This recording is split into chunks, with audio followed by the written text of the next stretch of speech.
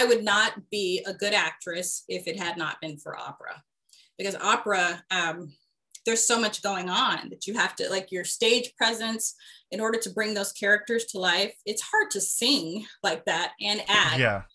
but you have to do it. You have to bring, in order to really infuse the role with emotion, you have to use your entire instrument. And with opera, everything is your instrument. Welcome to episode 5 of Behind the Credits. I'm here with a very special guest, Rafita Keys. She's voice acted in many video games. I'd love to hear what have you done? What video games have you done? I've done so many. Half of them I don't even remember, because I've done The Suffering, Ties That Bind, that won like awards years ago. The Pursuit of Darkness, a bunch for Nintendo. Just tons of different games. Yeah. So. Yeah, that's awesome. Yeah, I need to put together a list. But after a while, you do so many voice gigs, you're just like, oh, well, and another one, Yeah, this is just what we do now. Oh, here's another one. Yeah, and so you're on to the next. So I wanted to start with The Suffering. So how do you even get that script? How do you even audition to begin with? So, well, it's a pretty long process. Let me give you some background as to how I got into this, because it was definitely different than a lot of people. I was an opera singer for, I studied opera and sang opera for about 10 years. Wow. And so, opera is a very challenging thing to do. You always have to rest your voice. And so you're not living. You're certainly not doing the things your friends are doing, going out and drinking and having a ball. Yeah. So, because you always have to save your voice. And it got to a point where I was like, you know what, I'm young. I kind of want to retire from this, but I like the money. Yeah. So, people were encouraging me to really get into acting, like outside of theater. And so I got an agent, a really great agent in Seattle named Topo Swope. And she had, I think, my first audition, I got the job, and it was for a commercial, and it was a SAG commercial, so Screen Actors Guild. And awesome. Yeah, I took it because I was like, oh, I would love to get that credential. And I did, after a few jobs. And so people started commenting about how clear my voice was. They were like, you know what, I think you'd be good at doing voice acting. And I was like, sure, whatever. Is the money there? And the money's good because you can go in and do a 1 hour, 2 hour spot and make thousands of dollars. And so I was being sent on auditions for, car commercials, things like that. And I was booking these jobs. And finally, Nintendo took note, and they were like, hey, we want you to do some video games. I was like, yeah, sure. Is the money good? I do love it, but my love was theater, right? So this was just another layer to that. And so then Richard Rouse, who is just this really fantastic writer, producer, contacted me, and he said, I have this script. He's contacted my agent, excuse me. And I went on the audition. He said, yep, she's the one. And so then we recorded. Yeah. So I'm curious about your relationship with your agent. Like, how do you dictate jobs, and how do you find things that you're interested in? Your agent really, really knows you. They know what to send you on. They know what you like. Like, she's not going to send me on any jobs where they're like, take your clothes off. And be like, that's not me. No. Now, if I had Gabrielle Union, Carmen Electra, if I had their bodies, I might be like, okay, yeah, sure, I'll take something off. But I'm not working with that. I'm not working with what they got. So my agent knows me pretty well. And so she would just send me on jobs that definitely voice jobs that, could be, more than one recording, worked with my schedule, etc. So she's just a top agent in my region in Seattle. So she knew what to send me on. So, if I didn't want a job, then I would just tell her. Yeah. So when you get a voice acting role, how do you prepare for the role? How much information are you given? So they send you the script. And of course, you read that and you try to get into character. You try a bunch of different voices just to see what might resonate with the director. But also, you know, for me, I would still do my voice exercises, which were pretty extensive when you sing classically trained. So it could be an hour of doing voice exercises beforehand, but that also depends on the character, right? If I'm playing somebody street, I'm not going to do opera exercises beforehand. I'm going to come with my roughest voice, depending on the character. Now, if I'm a street nun, then I might do some opera characters, opera exercises, but, you know, you just want to be as authentic as possible. So, but, you know, I went through Meisner training, a Meisner conservatory, which is a type of acting, right? Okay. So I did that for a long time, and that really helps you get into character. It's not method acting where you literally, you're like, yeah, well, I'm a drug addict and this is what we're doing. Let me take drugs. I don't do that. So Meisner is sufficient for me to try to get into character. And of course I would apply some of those exercises as well. What are some of those exercises to get into character? Like, what do you have to do? You know, they're very interesting, like Meisner chair work, where like, if you and I are sitting here doing Meisner chair work, I may respond to you like I'd say, you're agreeable, you're happy, like just reading you, right? And you would do the same to me. If I furrowed my brow, you could say you're questioning, you know, so it's just back and forth. And so, you know, for me, I would just kind of dive into the character. Try to figure out a backstory and things like that. A lot of things that are related to the Meisner technique. So, thinking about that, my eye has been opened because I watched a few videos, and one of the interesting thing was the collaborative process. I was surprised how collaborative acting is. So I was wondering, what is your perspective with collaborating between you and like a director? Like, what's that relationship like? Well, you know, you always want to hear the director's vision, and you want to, as much as possible, follow what, you know, the instructions that they're giving you. And, you know, at times, if a director is not closed off, then you make suggestions. You're like, well, what do you think about this? Can I try this? You know, that sort of thing. Sometimes they'll like it, sometimes they won't. But you always land at a place where they're satisfied, you're satisfied, etc. And those jobs where you don't, where it's just like the director's like my way or the highway, a lot of people are like, oh, this sucks. I hate this, you know, because they're just not very giving. And acting is about giving. Yeah. So you voice acted in The Suffering. What was that experience like? Like auditioning and then being a part of the process? Because I heard a quote from one of the blogs that said they found their emotional center after working with you. So I was wondering, how did you affect the script and stuff like that? You know, so Richard is a phenomenal director. And you know the difference between a great director and someone who is just, you know, there to either do a job or doesn't care. Richard cares about his characters. He cares about his actors. He makes it very, very easy to collaborate. I can't say enough good things about Richard, truly, because he helps center you. So for him to say, oh, they found their emotional center after working with me, that's really surprising because I feel like Richard knows his characters so well because he writes them. You know, he's writing these scripts. That he really helps center the actors, and he brings so much to it. He's almost like another actor in the room in the way he directs you. So another thing I wanted to add was, when it's a video game, is there a different direction you have to take your voice acting? Do you have to see the gameplay? You know, and so one of the reasons I like working with Richard is because Richard, like I said, pulls out the emotional depth of the characters. Whereas, for instance, you know, I remember one Nintendo game that I was voicing. I was just like, boy, this is super interesting because you're literally just making noises. And this one was a snowboarding game.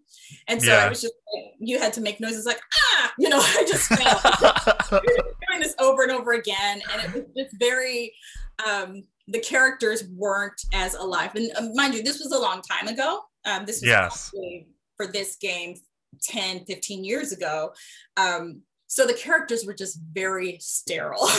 It's that type of game where it was like a lot of if-then statements, a lot of if-then play, which all games are. But This one, it's not like the characters had any backstories. You were just trying to make the jump or something like that. Yeah. So, you know, it was very much so like old comics where it's like, bam, ah, you know, where you're just like, it's like an old Batman comic. Yeah. So there are games that are like that. And then there are games where there are just amazing characters that actually have a lot of dialogue. Mm-hmm. Yeah. So those games can be very satisfying to do because, you know, you're in it. You feel like you're in the script. And, you know, The Suffering, I know MTV bought the rights to the game years ago because they were going to make it into a movie. And at the time, like, hey, would you be interested in auditioning? Like that sort of thing. But I think it's still on the shelf, so they never made it. But it was exciting to just think that they would actually make this into a movie. When that was being talked to being a movie, were you part of that? Like, were they like, you're going to be acting in that role? No, not necessarily, because you always have to hold auditions. Nor would I think that I would be the one to cast. I mean, they cast Tandy Newton, Tandy Way. I think that, you know, her new name or her original name that she's just now told us what it is. If they could cast her, if they could cast Zoe Saldana, I'd be the first one to say yes, them, give them, you know. So you know, I would have been open to it. I would have opened to playing a clerk, you know, or a demon on the side, sure, you know. But at that level at MTV, you want the movie to be profitable, so get the best, most visible actress you can. So you did The Suffering. That team. You want that for that team, yeah. For the team, for Richard and his team, yeah, I definitely want that for them. So you did The Suffering, and then you did The Suffering 2, which is the ties that bind. What is that process of doing another one? You know, it's incredible how easy it is to get back in voice when you've done a voiceover.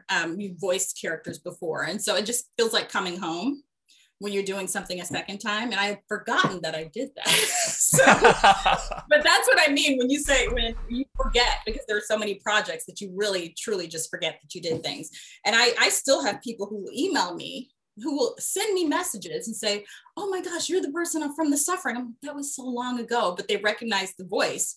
I got the creepiest message on Facebook a few years ago, 3 years ago, where this guy was like, oh my gosh, I listened to your voice in that game all the time. I just want you to know that it affected me so much. And I was like, this game was about cold-blooded murder.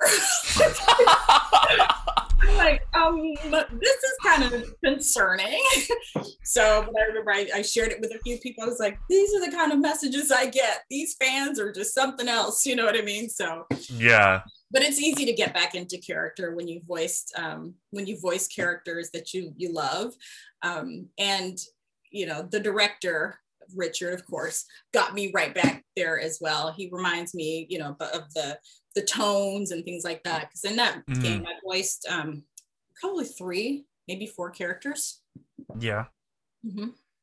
So how do you develop the backstories of these characters? Like, what do you pull upon to make those backstories? Well, I won't talk about that game because the backstories are so yeah, they're so gruesome. Yeah. Yeah, they're so well developed. I didn't have to do much because Richard gave me the backstory. But for other games, you just kind of it just depends on the game whether you need to dive deeply or not. I've done plenty of shoot 'em up games. I've done games with veterans. Soldiers. I'll say that, soldiers. Yeah. And those, it's fairly easy to get into the backstory because you just look at, you know, is this soldier dealing with PTSD? Are they happy? Are they clueless? That sort of thing. And so it's incredibly, I'm trying to remember the name of the game, but there was one game where the female soldiers were so stupid. I was like, is this really what female soldiers? I'm like, I don't think female soldiers are like this. So, you know, it was almost as if they pulled somebody off the side of the road selling strawberries and said, you're a soldier now. You know what I mean? I'm like, this person go through boot camp because this is a stupid person. So those are kind of difficult to play. I just pretend I'm like Rose Nyland from Golden Girls as a soldier. And at that point, you're like, pretty terrible soldier. You understand why she's always getting blasted, basically. So sometimes the backstory you pull from other characters that you've seen, or you're just able to say, okay, I'm going to make this one up. This person went through boot camp, had a terrible time, doesn't really want to be in the military, but is here, is trying to shoot their way out so they can get home. Probably doesn't care if they get injured at this point because they want to go home because how stupid this this particular character is. Not to say that that's the case in real life, but okay. So when you're given the scripts to record, how long do you have with the material? Like, is it just taken like the day of, or do you get like a week, or is it all at once and you just read through the whole thing? It could be anything. I've had voice acting jobs where I get the script when I get to the studio, and the director will say, they'll give you direction. This is how I'd like it read, blah, blah, blah. And so you just do it. A lot of times those are just straight reads, right? For ones that require a lot more acting, they definitely give you the script well in advance, maybe a week. You're not expected to memorize everything because, of course, voice acting, you can read it from the page. But yeah, you get enough time I've never felt like I didn't have enough time to prepare. Yeah. Well, that's good. Because I've always been worried about when an actor's given a script, like sometimes it's like the turnover's so fast. Like, how in the world are you going to memorize this? And I think it's almost like dancers. Sometimes I'll watch videos of dancers and they are just learning routine. And it looks like they've picked it up so quickly. And I try to do it. I'm like, this is going to take me a year to learn this. They are so good. And I used to be better when I was doing dance for like theater. And when I was younger, I could pick things up much quicker. When you're doing a lot of voice acting, after a while, it just, it's just fast. Just clicks? Yeah, you don't even think about it because it's like, okay, I can definitely do this, and your confidence grows. So, but so I enjoyed the video games, but I enjoyed the commercials, commercials for Cinnabon, HGTV, stuff like that. So it was always fun to do. It just, whatever the voice job was, it was fun. I know I did an audiobook once. I can't tell you the name of the audiobook. I completely forgot. I wish I had a list. Why don't I have a list? But those audiobooks are probably the hardest to me. Because they just take forever. They take forever. Yeah. I've done trainings, especially back in the day where there wasn't a lot of video trainings, but they were doing a lot of audio trainings or self-help books online or on tape and stuff like that. So I've done that. Those are definitely the hardest ones to be because after a while you get bored. Yeah, like, I'm bored. We're on the 5th hour here, and I could be done with this and be happy. So yeah. So what about advertisements makes you so excited about them? You seem like you love them. Oh, it's just fun because you're just doing you're trying a bunch of different things. You're, how many ways can you say, curious about this project? Let HGTV show you how, that sort of thing. That's all I have to say. But it's just fun because then when you see it on TV or hear it on the radio, you're like, that's me. So it's really, to me, a lot of fun because you can hear it at any time. Yeah. What about finding an agent? How exactly did you get an agent? Because that's like one of the big stepping stones as an actor or voice actor. Like, how do you even do it? It wasn't hard for me. It wasn't hard for me because I think, Seattle is a smaller pond. If I were in LA doing this, I think it'd be much tougher in LA or New York. But I think a lot of agents, they want to fill their roster, right? So at the time, I don't think there were lots of Black actresses in my age group in this area. So I think I probably, actually, that's not true. An ex-boyfriend helped me with this. So there was a casting director named Jody who was really awesome. And she had a class where, the person teaching the class was this guy, Mark, an ex-boyfriend. And so Mark and I hit it off. We hit it off. So he was with a certain agent. He was with Topo Swope, the best agent in the city. And he said, let me call her and I'll tell her to see you. And so he did. And I saw her. And I think Topo really liked Mark. She thought he was a great actor. He is a great actor. And she said, sure, I'll sign her. So it was fairly easy for me. Yeah. Yeah. So go ahead. I had an interview earlier and someone said it's more about who you know than what you know. How do you like make those connections with people so you get those opportunities? You know, the funny thing is, because I had already been singing opera, I knew so many creative people in the city. I took, I went to Freehold Theater Lab and took the Meisner Conservatory class, and I did another conservatory somewhere else. I don't remember. A bad memory, apparently. So I was already really plugged into the art scene in the region. I was singing at Fifth Avenue Theater and, in Bellevue, all these different places. So I knew a lot of people already by the time I started acting. And so for me, it always seemed easy. It's not easy all the time for people, and I recognize that. But I think really my start in opera helped me. Yes. A lot. Of course. Has opera in any way informed your like acting in the way that you perform? 100%. 100. I would not be a good actress if it had not been for opera, because opera, there's so much going on that you have to, like, your stage presence in order to bring those characters to life. It's hard to sing like that and act. Yeah. But you have to do it. You have to bring, in order to really infuse the role with emotion, you have to use your entire instrument.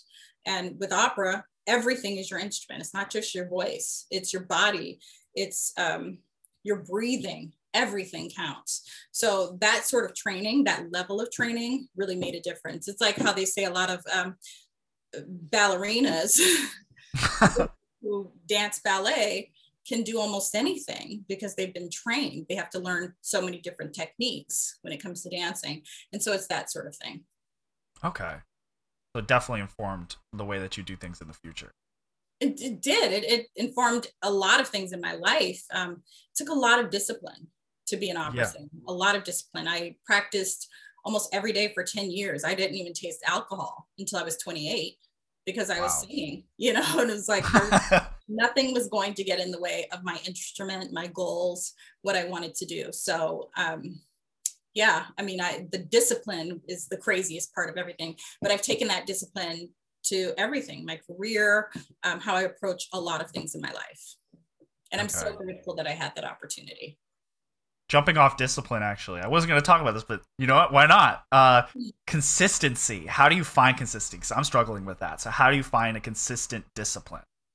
You have to care. You have to be passionate about it. You have to be passionate about something. And there are things that can get in the way, like lots of distractions. But if you are looking at your goal, if you have your goal in mind and you keep that first and foremost, very little will get in your way.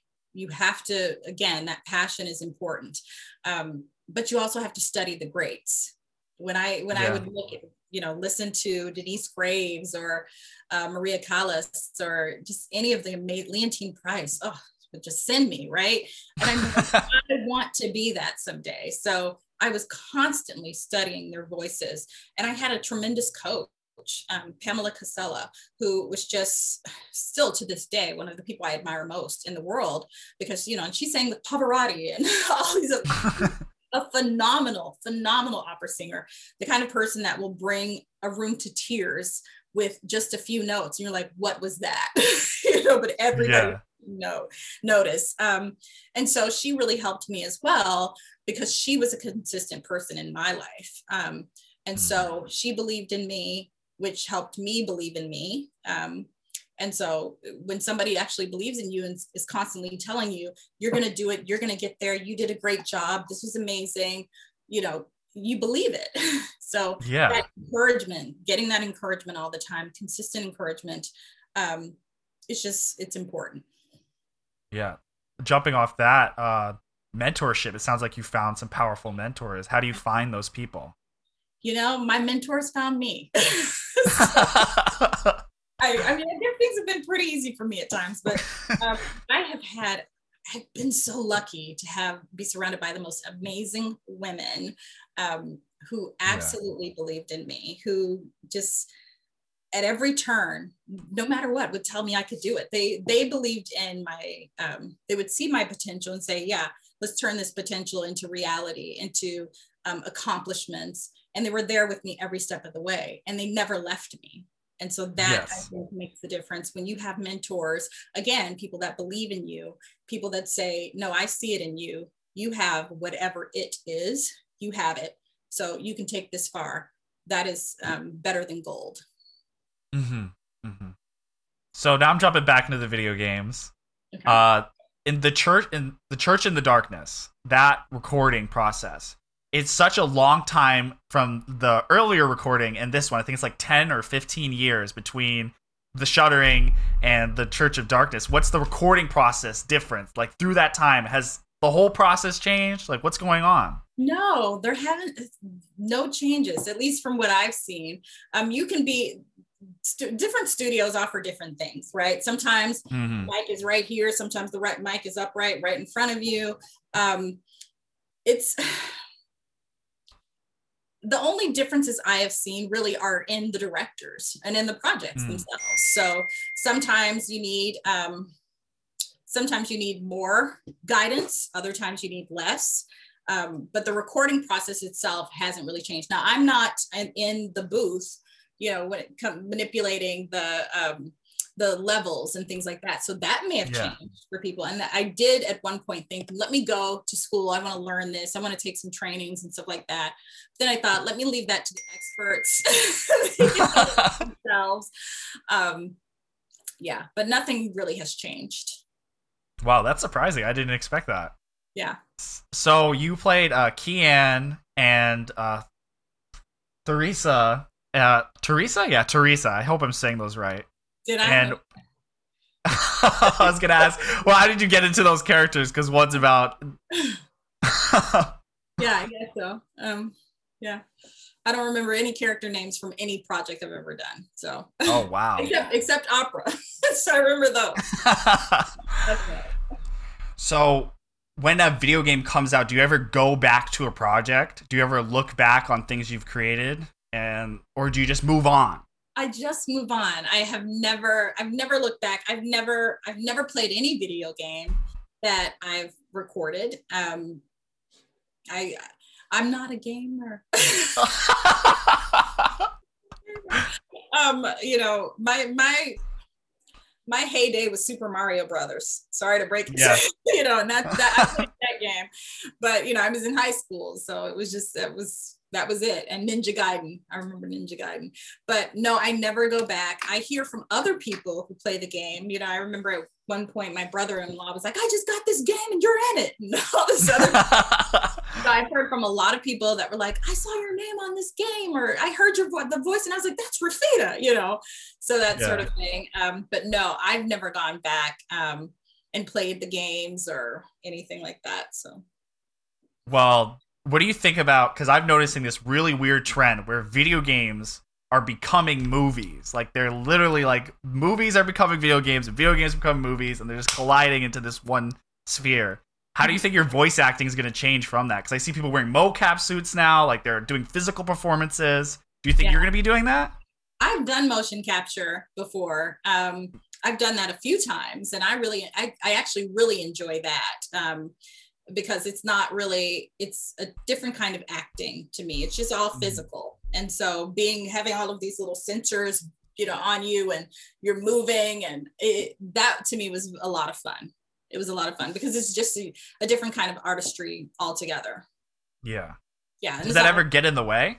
The not at all? Nope, not at all. Not at all. Not at all. And I've never done I've done motion capture on things where I wasn't a voice actor or anything like that. So this was just basically for the animation. Wow. So, and it was a lot of fun. It was a lot of fun. So what is oh, sorry, I keep interrupting you. Motion capture today. I probably could. I just haven't done it in such a long time, but I'm telling you, it was a blast when you do it. It's a blast. Yeah. I bet it is. It sounds awesome. Yeah. And I've had friends who took like sword fighting and things like that, and they do motion capture all the time. And it's just amazing to watch the videos of them doing their work. So it's super exciting. Yeah. It's a weird thing to see now that we're like stepping away from even like physical shooting. Like it's now become like 3D shooting. Yeah. Yeah. It's exciting to see though. What I hope never happens is we get to a point where or actresses and actors are not able to do their thing because we're relying on, deep fakes and all these other things where we get rid of humans. And we live in a world of Simone's. I don't know if you remember that movie, where it's like, it's just a CGI, a CGI actress or something like that, because, getting to look very realistic now, which I applaud because I love innovation. But at the same time, there's something amazing about humans that I hope we keep. Why did you do so many video games if you don't play them? Like, why did you voice act in so many video games? Money. Money, I mean. No, well, because I felt like I was really good at it. I can do this. I'm not one of those voice actors that can do a ton of different voices. It's my voice, right? And so if you like my voice and the small variations that I can do with my voice, then that's what you're getting. So I'm not going to be Elmo, for instance. Can I do character voices? Absolutely. But they're going to be just a few degrees of my regular speaking voice. Besides money, I actually really like it. I'm passionate about art. I'm passionate about creativity. So anytime I can do something creative, which voiceovers, acting, opera, all fall within that. Painting, I love it. Yeah. Sign me up. Me too. It's so thrilling. It's so thrilling. Anytime, when you're acting, it feels like it activates something, a different side of your brain, and you just feel so alive, which is interesting because you're in a sense escaping reality. But you're able to just put on this persona, this cloak of a different person. And I can imagine that's how people feel when they do cosplay or something like that. It just really good. It feels really good. You feel like you're expanding yourself. You feel like you're understanding more about people, about the universe, and it, to me, makes you a less judgmental person. So people wonder why a lot of actors and actresses are liberals. It's because there's just a lot less judgment. You just feel like, no, the human experience is so interesting to embody. Just so interesting. And you're putting yourself in another person's shoes. And the more you do that, the more you feel you understand or can understand other people. And so extending a hand or being open, those kinds of things are not necessarily bad things in this world. So you take on other perspectives by playing these other characters. Yes, you were stepping into another person's shoes. So, I've never murdered a bunch of people. I've never dated but in a lot of video games, this is exactly what I'm doing. And so I don't have that desire, but I can put that on in order to play a character. So the audition process, another part of the audition process, how many auditions does it take until you get a role? Is your agent responsible for you having like less hits and misses, or like how do you view going into audition to begin with? So my agent is responsible for 99% of the jobs I get, I would say, because an agent really does a lot of work on your behalf. And so I've never had a problem, breaking off a piece of that Kit Kat bar and paying them.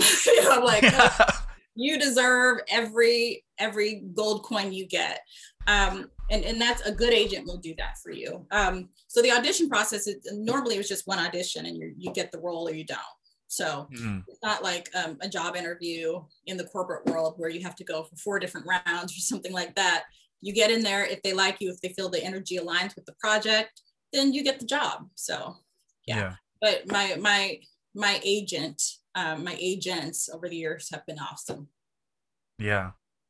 How do you foster the relationship with your agent? How do they understand who you are? Do you have meetings like discussing what you want in the future? Are you, is it like a collaborative process? Like you're like, what's the vision that I see of this year? Like, how does that relationship work? Not a lot of, I wouldn't say there's a lot of visions. There's not a vision for each year or something like that. They kind of know what you want. They know who you are. They know if your priorities in life have changed and you're like, I need to slow down. I'm not going to be auditioning as much now. Then, that's one thing. But a lot of times it's just conversations. You talk to your agent a lot. You'll talk to your agent maybe 3 or 4 times a week because there's always a new audition. And so they give you the details, they tell you about the character. They're like, if they give you advice, that's great. But you just go in and audition, but you talk to them a lot. You have your agent on speed dial. Yeah. That surprises me. I didn't expect that. You'd be talking to your agent all the time. Oh, absolutely. Because they always have something new for you. They're like, okay, I have an audition. This is where you need to go. This is the time. What will work for you, that sort of thing. So they're calendaring your audition, everything. And they're communicating. Wow. They're communicating with the party seeking an actress or an actor. They're that middleman. Have you ever thought about not just doing the acting, but maybe casting or directing or shooting? Have you done any projects like that? No, I have worked behind the scenes on sets before. In different roles. And like right now, I'm actually helping to negotiate an investment into a film. So there are just different roles that you take on that you don't even think that you're going to do because of conversations or experiences and things like that. I'm helping a friend with a side project, an indie film that she's doing in Seattle. And I'm not acting in it, just helping behind the scenes. You just kind of, when you're in this world, you help out where you can. I've never wanted to direct. I think I'd be an awful director because I'd be like, well, do what you feel. They're like, what's your vision? I'm like, you're my vision. What do you think? They'd be like, I think that this is a chaotic process. So I'm not the one to direct. I think I've done some producing on indie films, so nothing major. But really my passion has been in front of the camera, voice acting and things like that. Yeah. What's it like being a producer? So here's a little caveat. I watched this show and it's this anime and it's about them making their own anime studio. And what's really interesting was how impactful the producer was. It's like keeping them on schedule, talking about like what needs to get done. And what's that job like? I'm not that level of producer at all. In fact, it was more like I was given a producing credit for just helping behind the scenes. Yeah. So if anything, they were very generous in calling me a producer. I know producers, and that is a full-time job. They are miracle workers on set. I am not that. But I have helped out and just background stuff. I think if I had time, I could do it because I'm very organized and I've done a lot with events and a lot in the arts world. But it has not been an interest of mine to date. Yeah. So when you're working with the director, what is that relationship like? Because I feel like it's very collaborative, but I was wondering how much of your input influences the character. It all depends. I have at times, again, there are directors who are very collaborative and very open to their the talent's opinion. And so they give you leeway. They say, okay, well, what is your instinct with this character? What do you think you want to do with this character? And then there are directors that have a very strong set vision and they don't want you to experiment at all. Yeah. If a producer is the former, it's a very enjoyable experience. And that isn't to say if they're the latter, you know, very rigid, that it's not enjoyable, because sometimes you get a director like that and you realize, okay, this was super hard for me. This took me outside of my comfort zone. And then you hear the project and you're like, this is amazing. This was really good.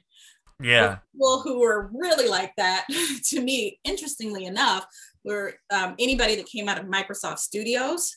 They knew what they wanted, and it was at times you're like, this is rough. I wish they were a little more flexible. But then you see the project, and you're like, this is really good. You know, I was the spokeswoman for MSN Video for when it first launched. Yeah. And at the time, internet, you know, all of these videos and things like that were just being taken to the internet, and so it was fairly new to do that. But yeah, it just depends. It depends on the confidence level of the director. A director who is really confident at times is far more open. Got it. And will listen. What was your so when you got into opera, how was the beginning of starting that journey like? Oh, it informs a lot of your acting. It does. And you know, the thing is, I never wanted to sing opera at first. I was like, I'm here for jazz. But every time I opened my mouth, it came out very classical. It came out very operatic. And so I tried. I was like, I'm going to be a jazz singer. And jazz was like, we don't want you. So opera worked out. But it was bumpy at first because it's not something I expected to do. And at first I fought against it. But then it sort of took off because I realized my voice was soaring when it came to opera. It was just, it was much easier for me than any other genre. Mm-hmm. So, but I love opera. I definitely grew to love it. I became very passionate about it within a year of starting. Wow. Yeah. That's awesome. So, talking about unexpected turns, I heard this whole new concept where it's like you don't know where your success is going to come from. Like, how do you grab onto those opportunities? How do you like make sure that you like deliver on them? So the thing about that is it's a convergence of a lot of things. Your mentors who are constantly opening doors for you. Mm-hmm. And when you open the door and you see an open door and you step through it and you have experience because you were able to recognize it, you take a few steps and there's another door. There's another mentor opening, or another person of influence opening a door for you. You've got to take advantage of what's in front of you. And it means hard work, because every time you work hard, you gain another set of skills. You're presented with new opportunities. And a lot of times people think, oh, this person is lucky. That person may have worked really, really hard and actually decided to walk through the doors that they see. A lot of times people just don't take advantage of the opportunities in front of them. And when that happens, you know, they're like, oh, well, you know, I'm not getting breaks in life. I'm not getting this. I'm not getting that. It's like, well, there were 15 doors that you passed up. You just decide, you know, and just choose one. If there are 15, you don't have to be immobilized by indecision. Just walk through a door, because the funny thing is, you walk through that door, you're going to see those same doors are on the other side too, with a few more doors. That's how you create a path. Yeah.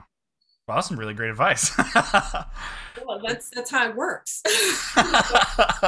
that's reality. Yeah. You just walk through those doors, and you haven't given up the other opportunities. They're still there. You just get more. Yeah. So what would be a big piece of advice for someone wanting to get into voice acting? Get to know the players, get to know the studios, find out what the projects are, and find a really good agent. A lot of times people won't just hire, you know, anybody off the street, but immerse yourself in the art scene.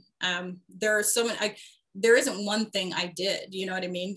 I've mentioned a lot of things that I did, whether going to a conservatory, getting an agent, singing opera, all of those things led to every opportunity that I have. So work on yourself for sure. Get involved in the industry. So if there's an opportunity to volunteer on a movie set, do it, because you're going to get to know people, and those people know people, those people know people, that sort of thing. And eventually some of those people will be directors and producers of voice projects. You get to know them and you tell them your interests. People will want to help you if you've been helpful to them or if you have a good reputation. Do the work. Wow, that's great. Get a good agent if you can. Okay. Well, I think I'm going to end it here. Thank you for being on. It's been amazing. Amazing. Thank you. Thank you for having me. It's been a lot of fun.